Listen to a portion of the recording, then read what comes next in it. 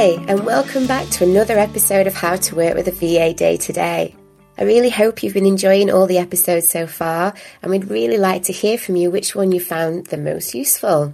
In today's episode, I will share my top tips to ensure you don't make some of the common mistakes if you decide to take the leap and hire a virtual assistant. Now, I've heard so many success stories, but I've also heard so many horror stories from small business owners of when it hasn't worked out with a VA. So it got me thinking, why does it sometimes go so badly? And here is my conclusion. So the first one is expectations. Are you expecting too much?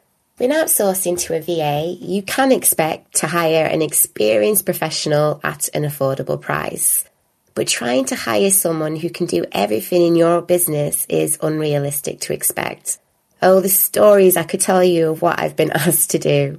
Now, while each VA will have their own unique speciality, it's worth shopping around until you find the right one for you. Or you can even hire a few different VAs, all with their own skills to bring, and create a little outsourcing team. My second tip is, instead of on focusing what your VA can't do, try to focus on some of the following. So behaviour. Are they enthusiastic and passionate about what they do? Are they keen to learn? Most skills can be picked up.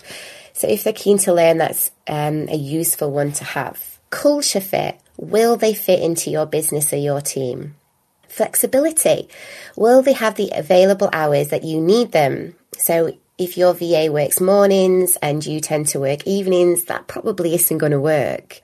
Knowledgeable. What is their background and what skills can they bring to the table? You need to look for a perfect partner when you grow a meaningful working relationship. A VA will be there by your side day to day, so it's really important that you are the right fit.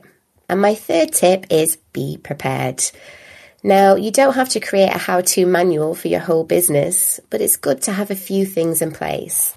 So take some time to show them around so they understand your business.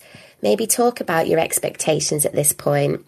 And also share your business vision with them. Where are you trying to take your business and what part will they play in that journey? Communication is, of course, key to any good relationship. Okay, well, I hope that helped and hopefully gave you some tips on how you could find the right VA for you and your business. If you've got any questions or you would like to talk to an experienced VA, then please do get in touch.